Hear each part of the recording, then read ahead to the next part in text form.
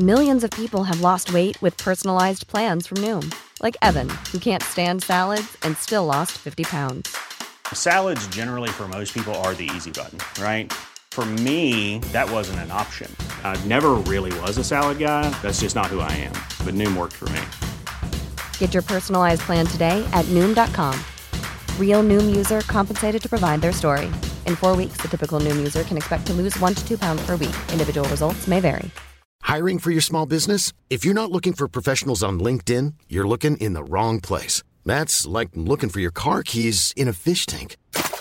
LinkedIn helps you hire professionals you can't find anywhere else, even those who aren't actively searching for a new job but might be open to the perfect role. In a given month, over 70% of LinkedIn users don't even visit other leading job sites. So start looking in the right place. With LinkedIn, you can hire professionals like a professional. Post your free job on linkedin.com/people today. This is a Story Hunter Productions podcast. This episode deals with graphic content and may not be suitable for all listeners. Los Angeles, California, one of the most famous cities in the world. It is the sun-kissed metropolis of celebrity, beauty, and wealth, where so many have come seeking fame and fortune, and a little of that Southern California laid-back vibe. And during the 1960s, Los Angeles became a hippie mecca of free love, sex, drugs, and rock and roll. But before the decade was over, Los Angeles would experience one of its darkest chapters. Author Joan Didion wrote in The White Album, her 1979 book of essays, "Many people I know in Los Angeles believe that the 60s ended abruptly on August 9th, 1969. That was the day when pregnant actress Sharon Tate and 4 others were brutally murdered by followers of Charles Manson. Then, 2 more killings happened the following night. As news of the ritualistic murders spread across the city, fear and panic set in. And almost overnight, the free-loving innocence of the 1960s was gone. Then, 3 months later, another body was discovered. It was the body of a young woman who had been dumped over the south side of Laurel Canyon on Mulholland Drive, only 5 miles from the secluded Beverly Hills home where Sharon Tate and 4 others had been murdered. The victim was a young, attractive female, and an autopsy later revealed that she had been stabbed many, many times. Immediately, the Los Angeles Police Department wondered if the woman was another victim of Charles Manson and his followers. She bore a similarity to the other young female hippies who were Manson groupies, and the viciousness of the attack matched Manson's M.O. And she wasn't the first victim found on that stretch of Mulholland Drive. 11 months earlier, the body of a teenage girl had been discovered a short distance away. She had been identified, but her attacker had not been caught. Were all these murders connected? And was this the killer's dumping ground?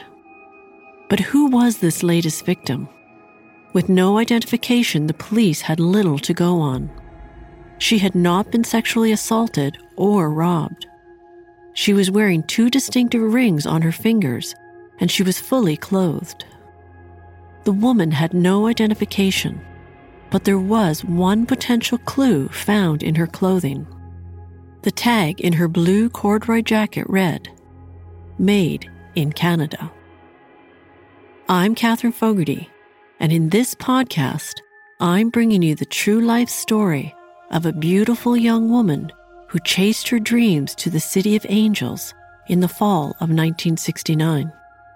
But just a few short weeks after settling into her new California lifestyle, she was brutally murdered and dumped over the edge of a canyon framing the Hollywood Hills.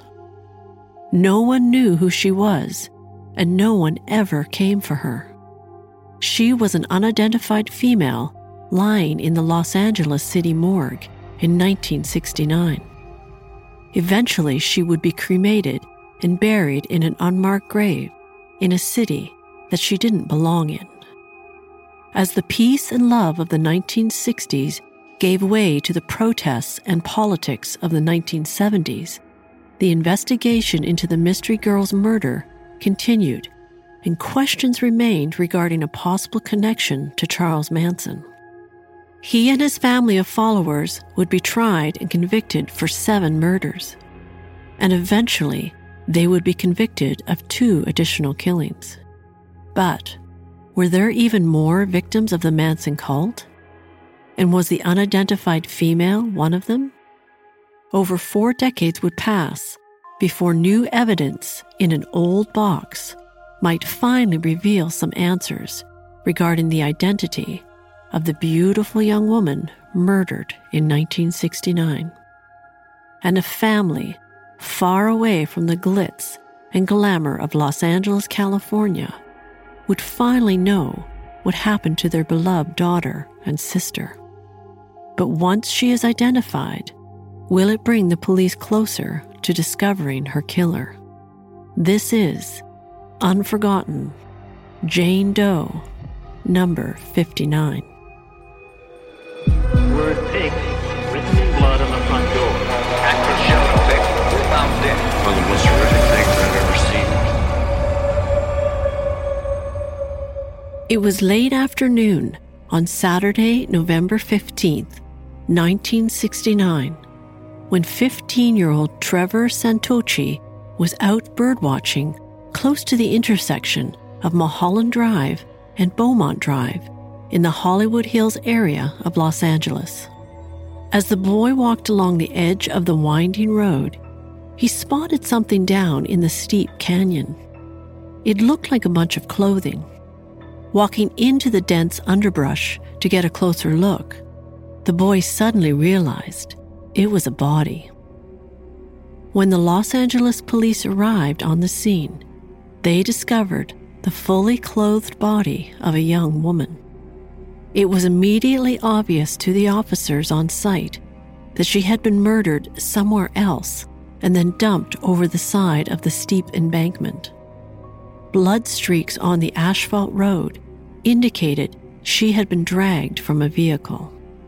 The killer had probably assumed that her body would roll down the deeply forested canyon and never be discovered. But she had gotten entangled in the brush and landed only 15 feet down the ravine.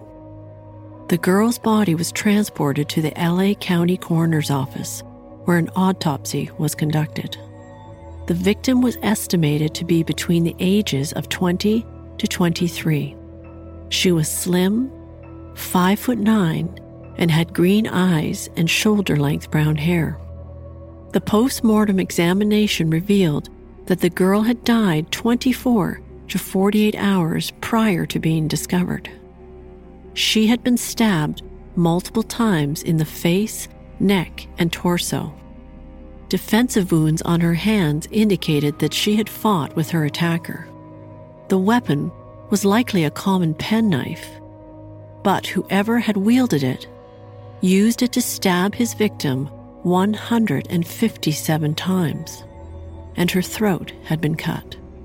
She had not been sexually assaulted or robbed and was still wearing 2 rings on her fingers. 2 months after the discovery of her body, the police released a post-mortem sketch of the unknown girl to the media.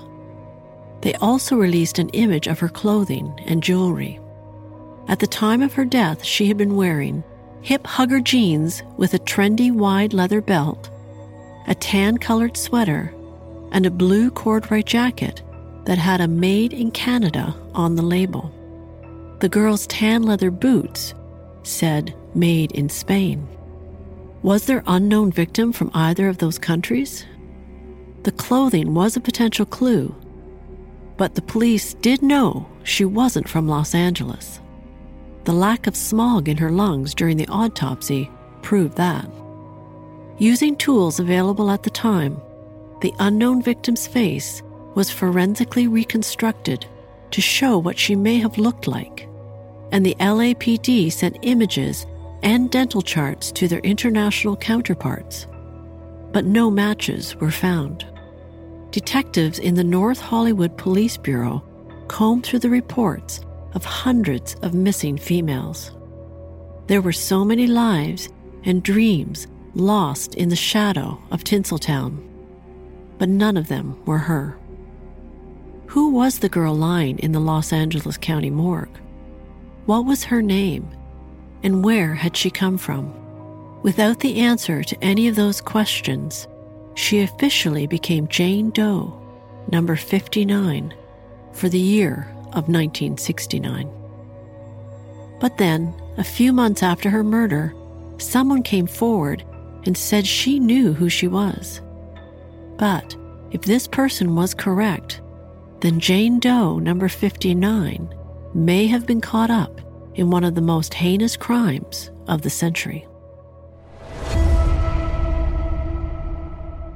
On the morning of Saturday, August 9, 1969, 3 months before Jane Doe's body was found, the Los Angeles Police Department received a strange call. It was a 15-year-old boy calling. He said he lived at 10090 Silo Drive, a quiet cul-de-sac in Benedict Canyon. He told the police that a frantic woman had just shown up at their house, screaming, "Murder, death, bodies, blood everywhere."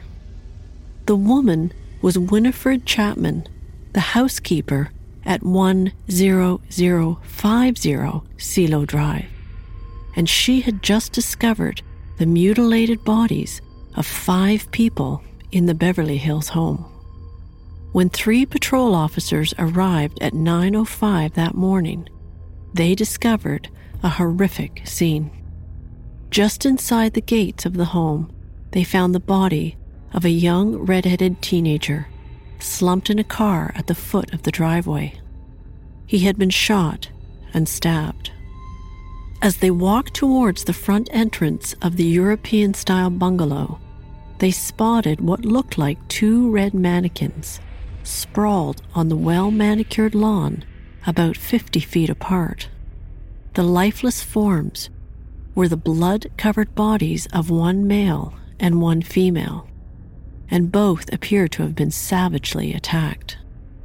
3 bodies, and the police officers hadn't even entered the house yet. They feared the scene would be even worse inside. The officers were careful not to step in the bloody footprints on the stone pathway leading up to the entrance of the home. They noted that a window screen had been cut and another window was open. With guns drawn, they entered the house and discovered 2 more bodies. They found a young woman lying on the living room floor with a white nylon rope wrapped around her neck. She had been stabbed multiple times. Her long blonde hair was matted with dried blood, and it appeared as though she was also very pregnant. A second bloodied corpse was also found in the living room. The male victim had the same rope wrapped around his neck and a towel covering his face. Looking through the rest of the house, nothing else seemed disturbed. It was obvious that most of the victims had been asleep in their beds when the intruders arrived, and they had tried to flee. It did not appear to be a robbery gone bad, as most of the victims were wearing expensive jewelry, and other valuable items in the house were undisturbed. The police discovered that the phone lines to the house had been deliberately cut, and the word pig, P-I-G, was scrawled in blood on the white front door. The 3 responding officers had never seen anything like this in their careers. In fact, no one had. 10050 Silo Drive wasn't just a murder scene. It, according to those who were there, was a human slaughterhouse.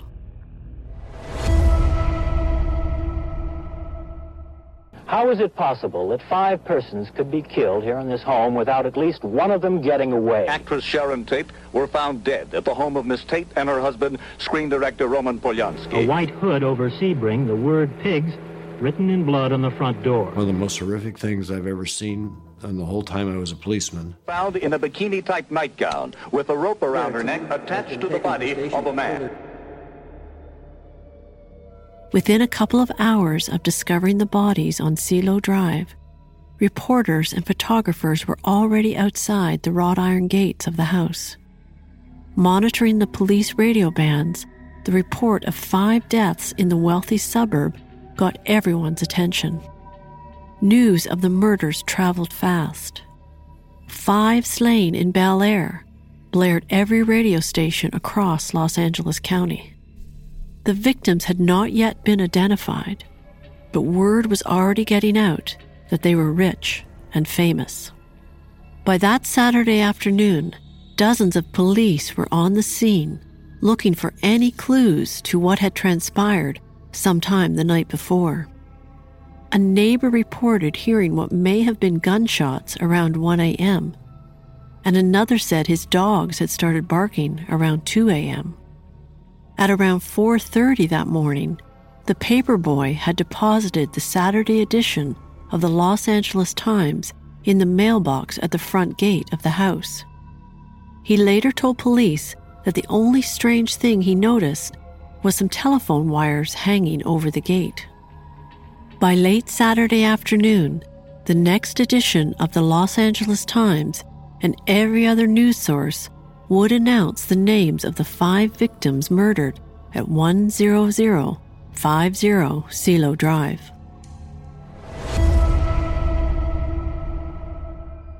"26-year-old actress Sharon Tate was married to famous director Roman Polanski and was 8.5 months pregnant with their first child.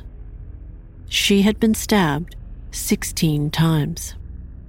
Jay Sebring, a 35-year-old celebrity hairstylist and former boyfriend of Sharon Tate, had been stabbed 7 times and shot once. 25-year-old Abigail Folger, heiress to the Folger Coffee Company, had been stabbed 28 times. 32-year-old Wojtek Frykowski, Abigail Folger's boyfriend, had been shot twice, struck over the head 13 times, and had been stabbed 51 times. The final victim found in his car in the driveway was 18-year-old Stephen Parent. He had been shot 4 times. And while the other 4 victims were close friends, Steve Parent had been visiting someone who lived in the guest house on the property. It looked like he had been leaving when he encountered the evil that had descended upon the house on Silo Drive that night. As news of the murders spread across the city, panic and fear set in. Rumors of a ritualistic murder scene, possibly the work of devil worshippers, was already taking hold.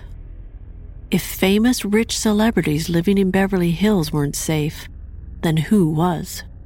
And before that weekend in August of 1969 was over, the citizens of Los Angeles would discover that no one was safe from the madness that had been unleashed by one man.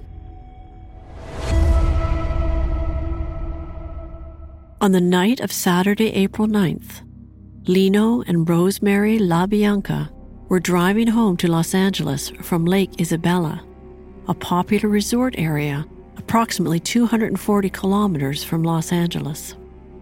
They had dropped off their 15-year-old son at a friend's lakeside cabin. Driving along the freeway in their green Thunderbird with their speedboat in tow, they were listening to the radio reports of the murder of Sharon Tate and 4 others. Rosemary was particularly upset to learn that the victims had been ambushed in their home in the middle of the night, because she had recently been concerned that someone had been in their house. Items had been moved around, and their dogs had been let outside. But maybe she was just being paranoid. The LaBiancas lived at 3301 Waverly Drive in the Los Feliz district of Los Angeles, a quiet suburban neighborhood close to Griffith Park. Lino LaBianca was the president of a chain of Los Angeles supermarkets, and Rosemary owned a dress shop. They had been married for 10 years, and Rosemary had 2 children from a prior marriage. It was close to 2 a.m. by the time they got back to the city that Saturday night. They dropped Rosemary's daughter off at her apartment and then stopped off at a local newsstand to grab a copy of the Los Angeles Herald-Examiner. John Focianos ran the newsstand, and the LaBiancas were regular customers. The 3 of them spoke about the Tate murders, and Mr. Focianos remembered that Rosemary seemed particularly shaken by the news. But then again, who wasn't? It hadn't even been 24 hours since the bodies were discovered, and the press were already spreading rumors of ritualistic killings and devil worshippers. It was going to be a busy few days at the newsstand, thought Mr. Focianos, as he watched the LaBiancas drive away. Little did he know that he would be the last person to see the couple alive. And 24 hours later, their names would be on the cover of the newspapers he was selling. On Sunday, April 10th, Rosemary LaBianca's 15-year-old son, Frank, returned from his friend's cabin on Lake Isabella. After putting his fishing equipment away in the garage, he tried to get into the house through the back door, but it was locked. He knocked on the door, but there was no answer. Then he noticed that all of the window shades were down in the house. That was unusual. Frightened, he ran to a nearby payphone and called his 21-year-old sister, Suzanne. Suzanne and her boyfriend met Frank at the LaBianca's home on Waverly Drive, and using a spare set of keys, they let themselves in through the back door. And there, in the darkened house, they discovered the bodies of their parents. When the police arrived, they discovered another gruesome scene. Lino LaBianca was lying on the living room floor with a lamp cord wrapped around his neck. There was a bloody pillowcase over his face, and his hands were tied behind his back. He had been stabbed multiple times, and there was an ivory-handled carving fork protruding from his stomach. And someone had carved the word war into his flesh. Rosemary LaBianca was lying face down on the bedroom floor in a pool of blood. She had been stabbed numerous times and also had a pillowcase over her head and a lamp cord around her neck. And in the house, there were more writings. On the living room wall, "Death to pigs." On the opposite wall, a single word, "Rise." And on the refrigerator door in the kitchen, "Helter Skelter," spelled incorrectly. All of the words had been written in the victim's blood.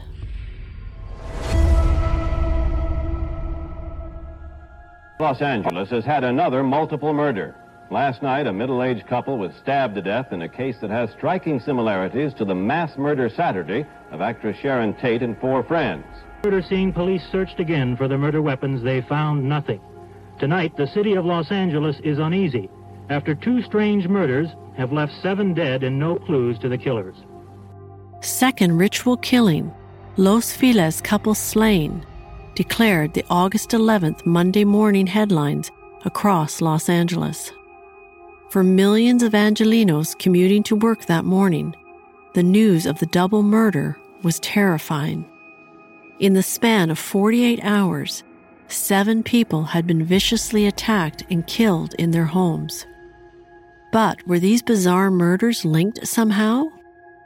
All of the victims had been white and lived in affluent Los Angeles neighborhoods. Robbery did not appear to be the motive in either location, and the savagery of the killings could not be overlooked. And there were the writings in blood: pig at the Tate murders and death to pigs at the La Bianca scene. What did they mean? And where would the killer or killers strike next? Suddenly, the Southern California city, known for sunshine and celebrity, was paralyzed with fear. There was a maniac on the loose. Gun shops began selling out, and private security firms couldn't keep up with the demand for their services.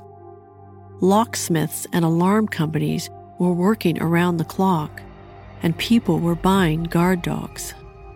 And while the news media had instantly linked the two murder scenes, the Los Angeles Police Department were still connecting the dots. Yes, there were many similarities, but they wanted to pursue all possible leads. Various drugs had been found at the house on Silo Drive. So could it have been a drug deal gone bad? And it was rumored that Lino LaBianca may have had some dealings with the mafia. Could he have been targeted by underworld associates? Or were the LaBianca murders the work of a copycat? Detectives didn't want to reveal too much to the already frenzied media. But the police also knew that there had been another bizarre murder. On July 31st, 9 days before Sharon Tate and her house guests were attacked, the police had been called to 964 Old Topanga Road in Malibu. There, they had found the body of Gary Heineman, a 34-year-old music teacher. He had been stabbed to death, and a cryptic message had been left at the scene. "Political Piggy" was written on the living room wall in the victim's blood. But the police had already arrested someone for the music teacher's death, and he had been in custody when the Tate and LaBianca murders had taken place. So, if there was any connection, it could only mean one thing. There was more than one murderer. Robert Bobby Beausoleil was a young hippie musician who had been apprehended while driving Gary Heineman's car. He had blood on his clothing, and the police found a knife in the tire well of the car. Beausoleil was a drifter with no fixed address, but he had recently been living at Spawn's Ranch, an old movie set location in the San Fernando Valley north of Los Angeles. Beausoleil had been hanging out at the ranch with a bunch of other hippies, and word on the street was that they were an odd bunch, almost cult-like. And their leader was a guy named Charles Manson. And apparently he had convinced his loyal followers that he was the reincarnation of Jesus Christ.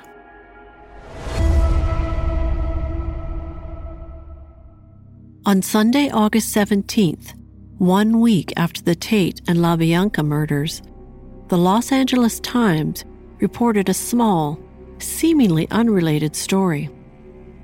26 people had been rounded up and arrested at the old Spawn Ranch in connection with a major auto theft ring. According to the news, the group had been stealing Volkswagen Beetles across the city and then converting them into dune buggies. The story didn't mention any names of those who had been arrested, but did note that a sizable arsenal of weapons had been seized at the ranch. A few days later, all of the suspects were released. For the next few months, the LAPD focused on numerous leads regarding the bizarre murders that had taken place on August 9th and 10th of that year. Over 24 homicide detectives had been assigned to the cases, but the murders were still being investigated separately. As time passed without any updates from the police, the citizens of Los Angeles were feeling more and more anxious. And in the absence of any legitimate news, the media continued to fuel far-out theories and bizarre rumors of sex cults and satanic rituals. Frustrated by the lack of progress in the investigation, Roman Polanski offered a $25,000 reward for any new information that would lead to the killers of his wife Sharon Tate and their unborn son. Still, no one came forward. But then, around mid-October, the detectives working on the La Bianca case got wind of an update on the Gary Heinemann murder, the music teacher from Malibu. Police officers in a different county had conducted another raid on an isolated ranch north of Los Angeles. The Barker Ranch was located in an extremely rugged area south of Death Valley National Monument.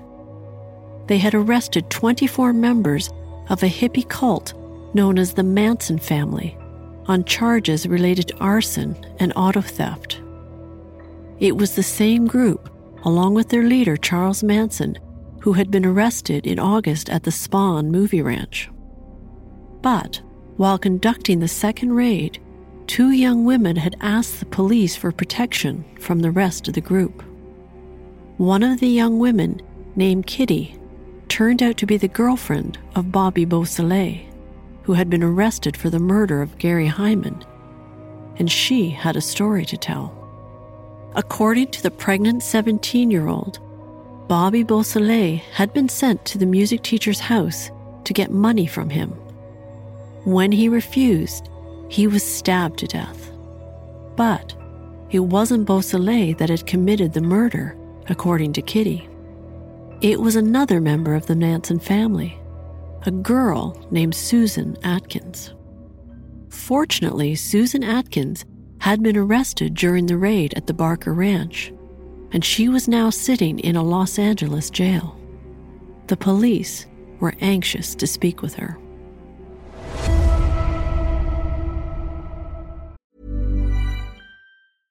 How would you like to look 5 years younger? In a clinical study, people that had volume added with Juvederm Voluma XC in the cheeks perceived themselves as looking 5 years younger at 6 months after treatment. Look younger, feel like you. Add volume for lift and contour in the cheeks with Juvederm Voluma XC. Reverse signs of aging by adding volume to smooth laugh lines with Juvederm Volure XC. For important safety information and to find a licensed specialist, visit Juvederm.com. That's JUVEDERM.com. Not for people with severe allergic reactions, allergies to lidocaine, or the proteins used in Juvederm. Common side effects include injection site redness, swelling, pain, tenderness, firmness, lumps, bumps, bruising, discoloration, or itching. There's a risk of unintentional injection into a blood vessel, which can cause vision abnormalities, blindness, stroke, temporary scabs, or scarring. Talk to a licensed specialist to find out if it's right for you.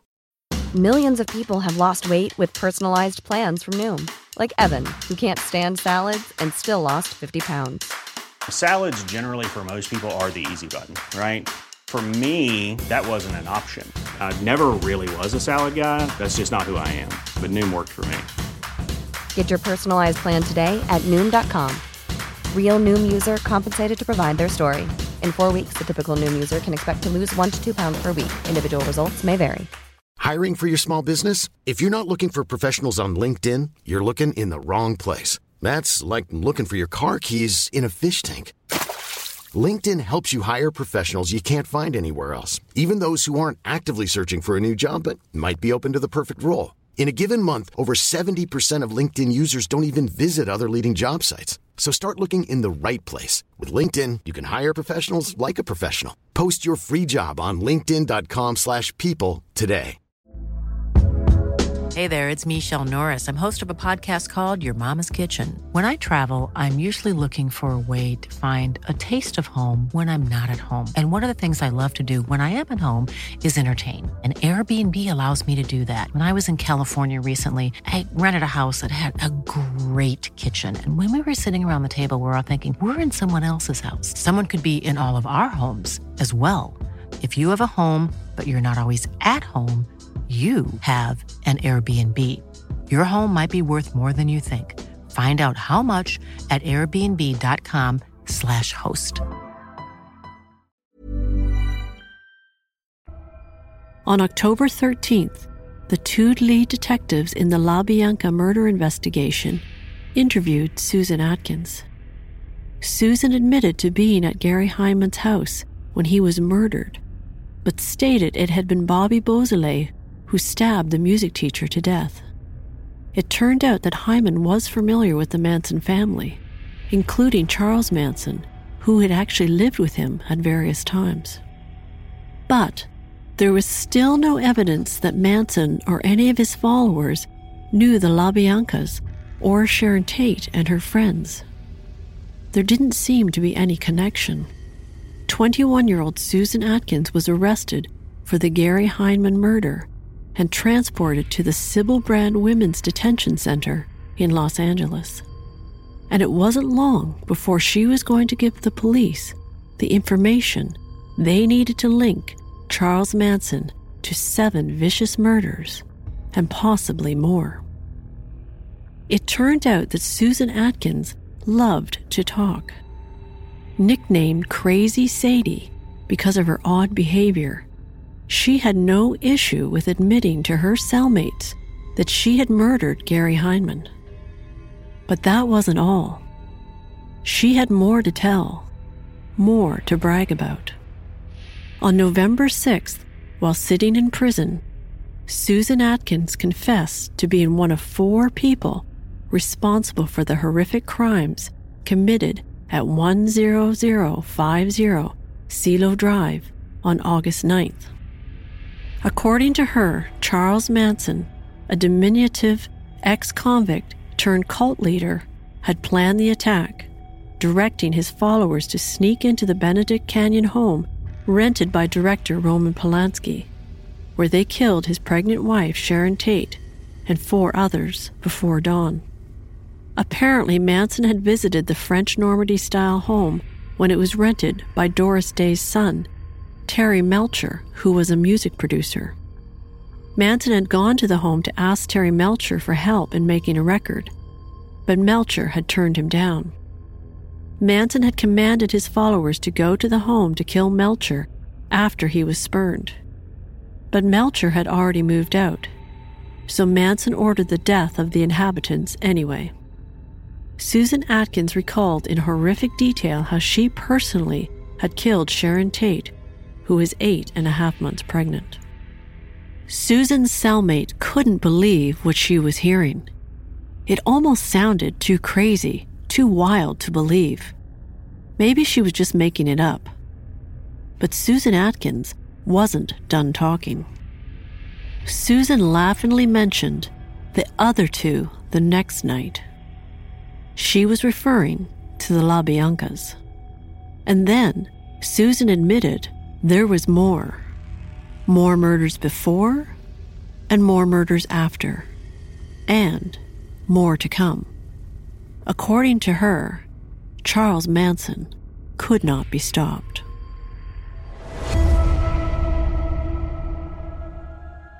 And so, while Susan Atkins was bragging about the Tate and LaBianca murders, and possibly others, the body of a young, unidentified female was discovered off of Mulholland Drive on November 15, 1969.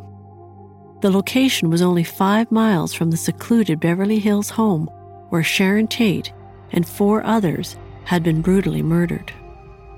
The young girl had also been viciously attacked, stabbed 157 times before being dumped over the edge of the canyon.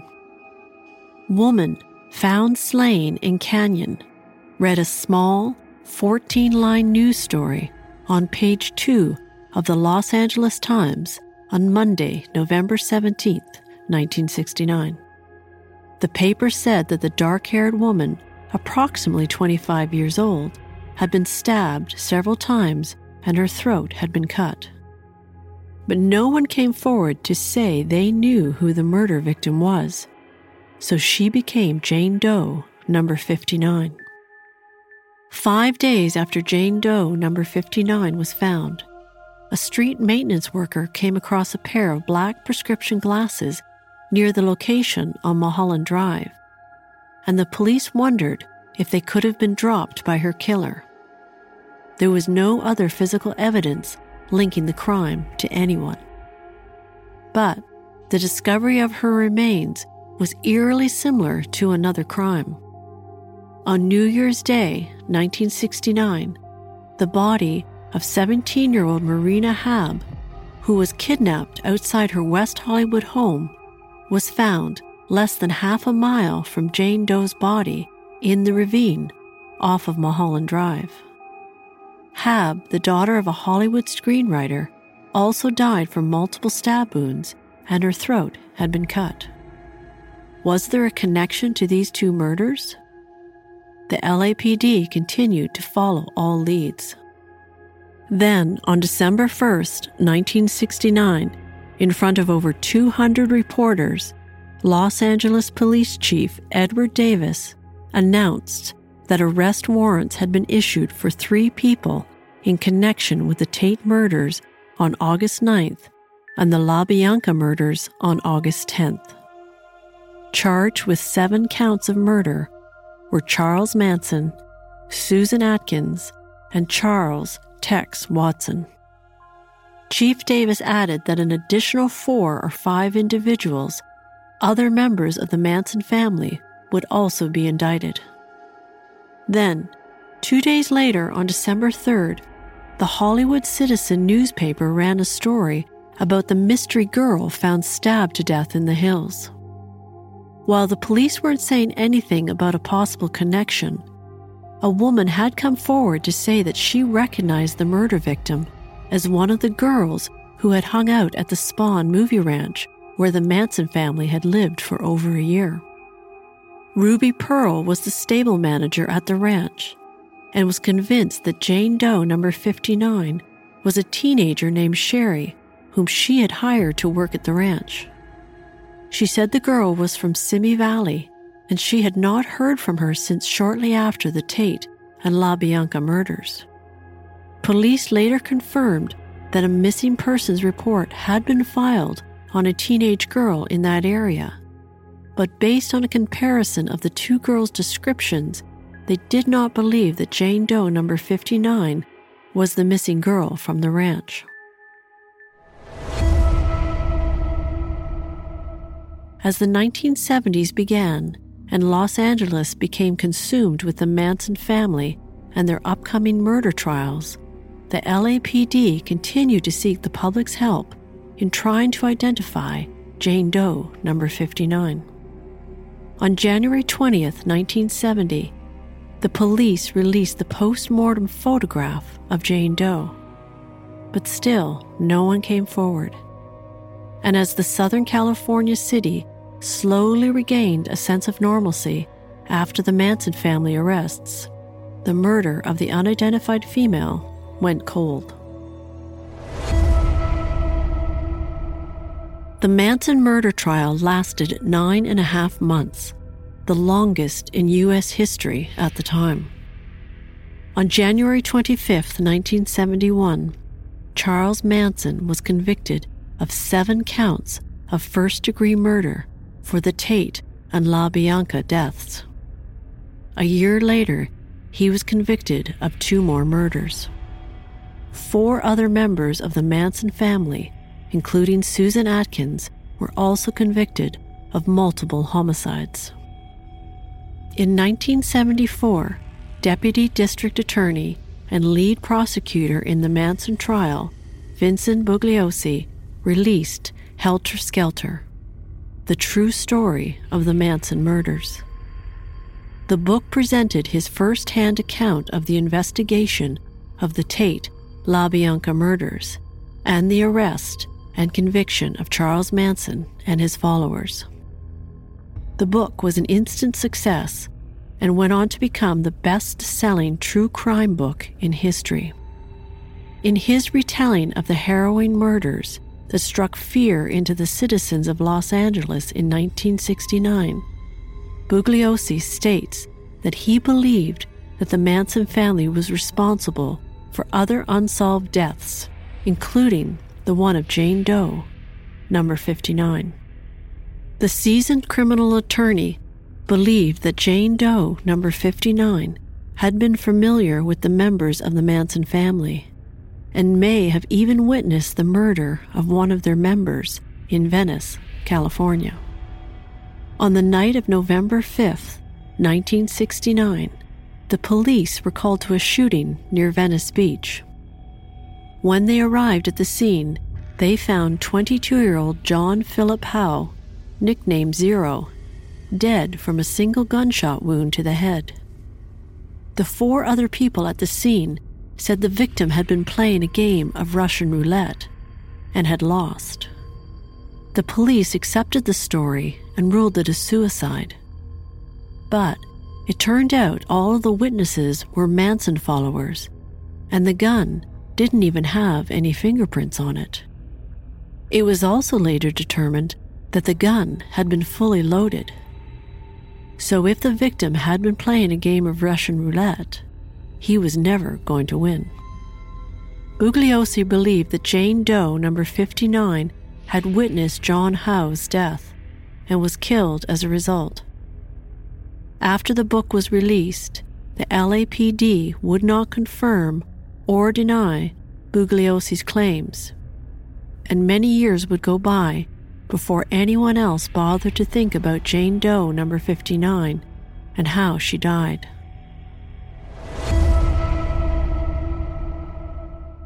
In 2001, 32 years after the body of a young unidentified female was found near Laurel Canyon, the Los Angeles Police Department created its first cold case unit.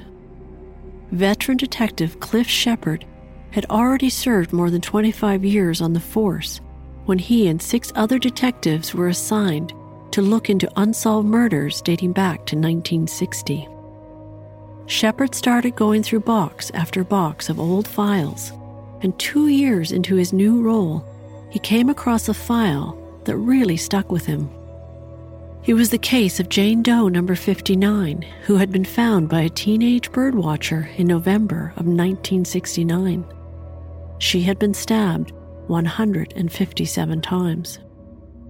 The photo of the corpse made her look around 20 years old, and Shepard realized that they would have been around the same age if she was still alive.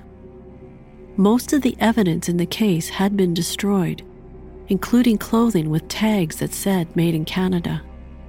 But surprisingly, her blood-stained bra was still in the box. Shepard realized he had potential evidence that could be tested for DNA, a forensic test that hadn't been available in 1969. The DNA extraction was successful, and once the profile was done, Detective Shepard logged Jane Doe number 59's photo and forensic information into numerous databases across the country that dealt with missing persons and unsolved murders. But there was still no matches.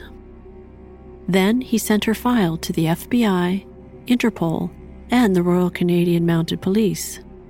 Still, no hits. Detective Shepard wasn't willing to give up.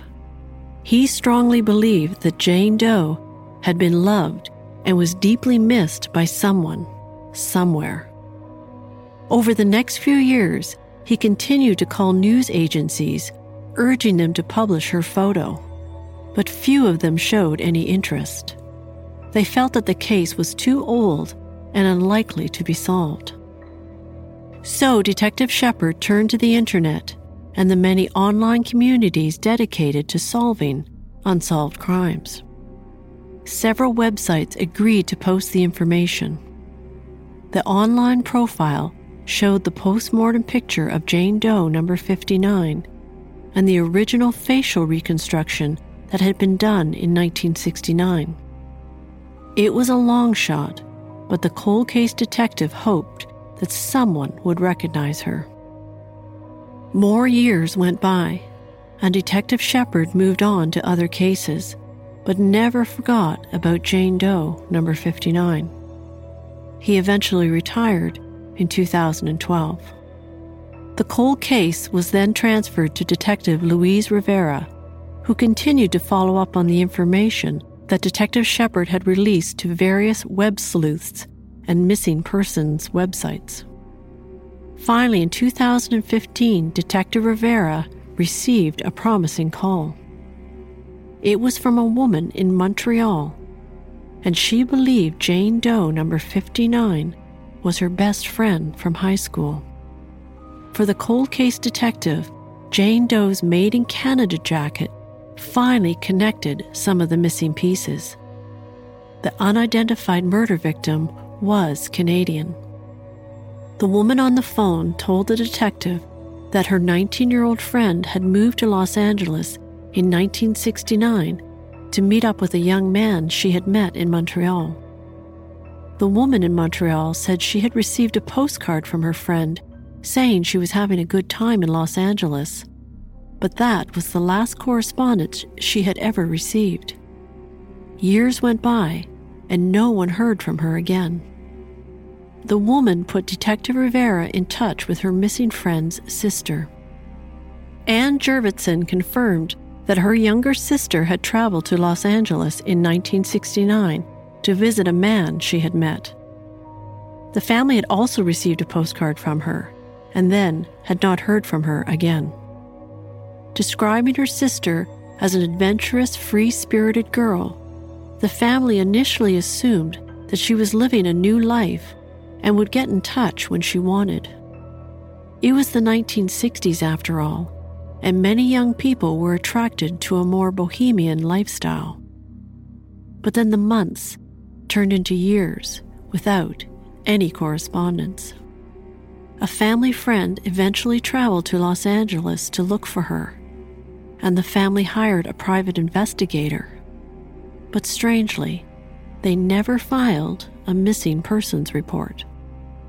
Anne Jurvetson's DNA was compared to the DNA found in the blood on the unidentified girl's bra, and it was a match. Finally, in 2016, 47 years after her death, Jane Doe, number 59, was officially identified as 19-year-old Reet Jurvetson from Montreal.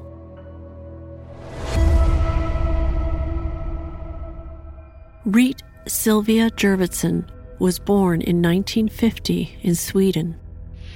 The family, who were of Estonian descent, had fled their home country in 1944 during World War II, and then immigrated to Canada in 1951, 1 year after Reet's birth. They settled in Montreal. Reet was the youngest of 3 children in the Jurvetson family and was very artistic. After graduating from high school and wanting more independence, Reet moved to Toronto and started working for Canada Post. In the fall of 1969, Reet got on a Greyhound bus traveling west. She was planning to visit her brother who lived in Arizona, but her first stop was Los Angeles, California. The purpose of her trip to Los Angeles was to visit a guy she had met in Montreal a few months earlier. Not long after she arrived in Los Angeles, her family received a postcard that read, "Dear Mother and Father, the weather is nice and the people are kind. I have a nice little apartment. I go frequently to the beach. Please write to me. Hugs, Reet." The postcard was dated October 31st, 1969, and that was the last time the family heard from her. They had no idea that just 16 days after writing that card, Reet was murdered. By 2016, Reet's parents had since passed away, never knowing what happened to their daughter. But her sister Anne had found the postcard in their belongings. They had kept it all these years. When Detective Rivera saw the card, he noticed a return address.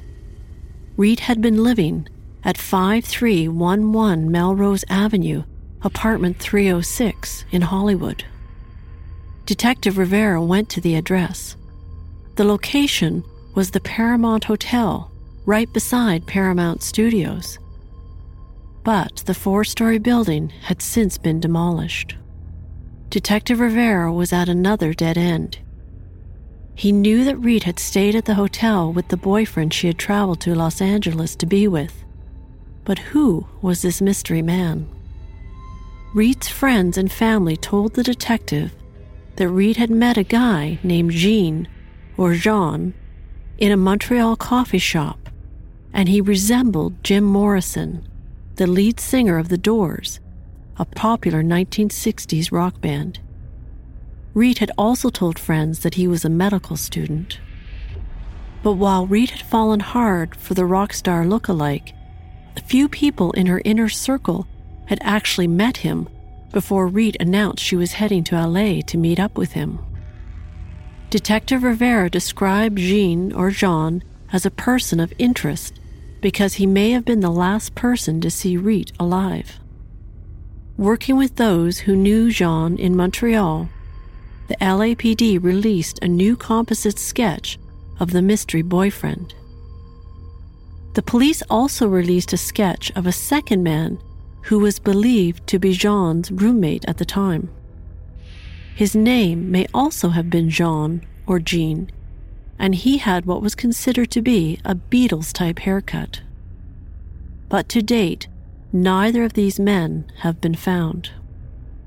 Without any solid information on Jean from Montreal, Detective Rivera decided to look into the other potential lead in the case.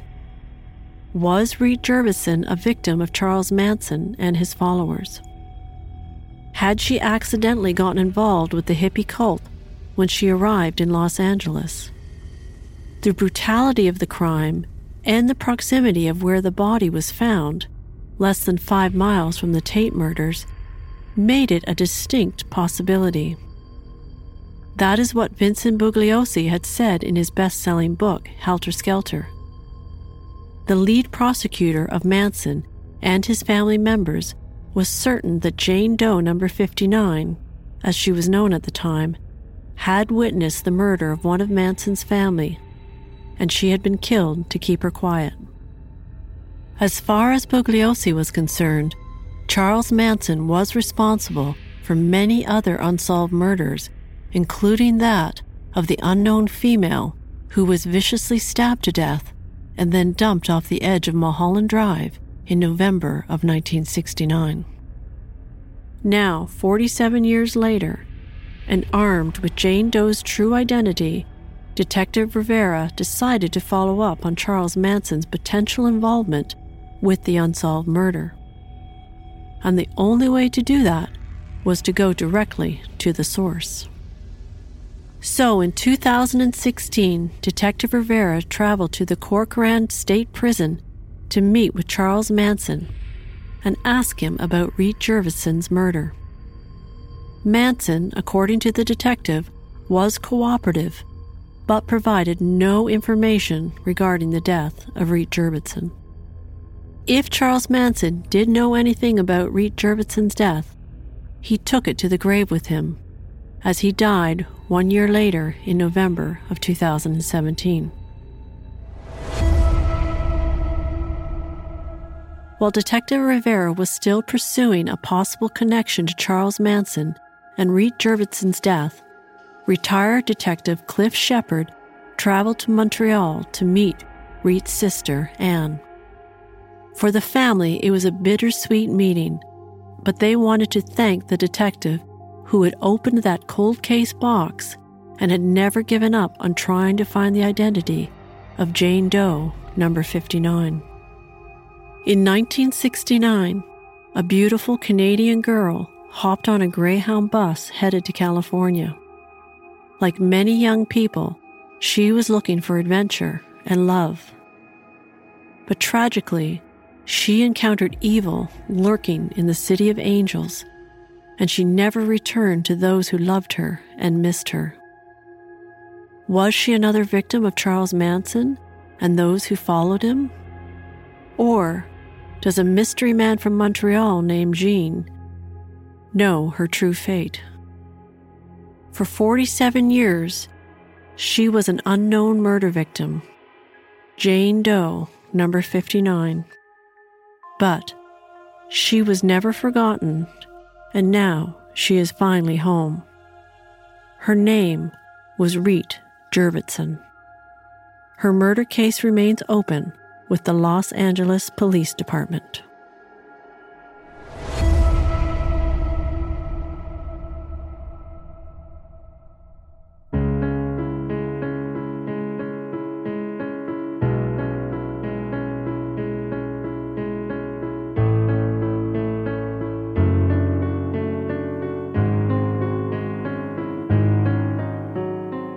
This is a Story Hunter Productions podcast. Written and produced by Catherine Fogarty. Audio production is by Daniel Borgers at Borgers Music. Visit us at storyhunterpodcast.com and sign up for our newsletter to get more information and updates about new podcasts. And check us out on Facebook, Instagram, and Twitter. If you enjoyed this story and others, please subscribe on Apple Podcasts or your favorite podcast app, and feel free to leave us a review. We appreciate you listening.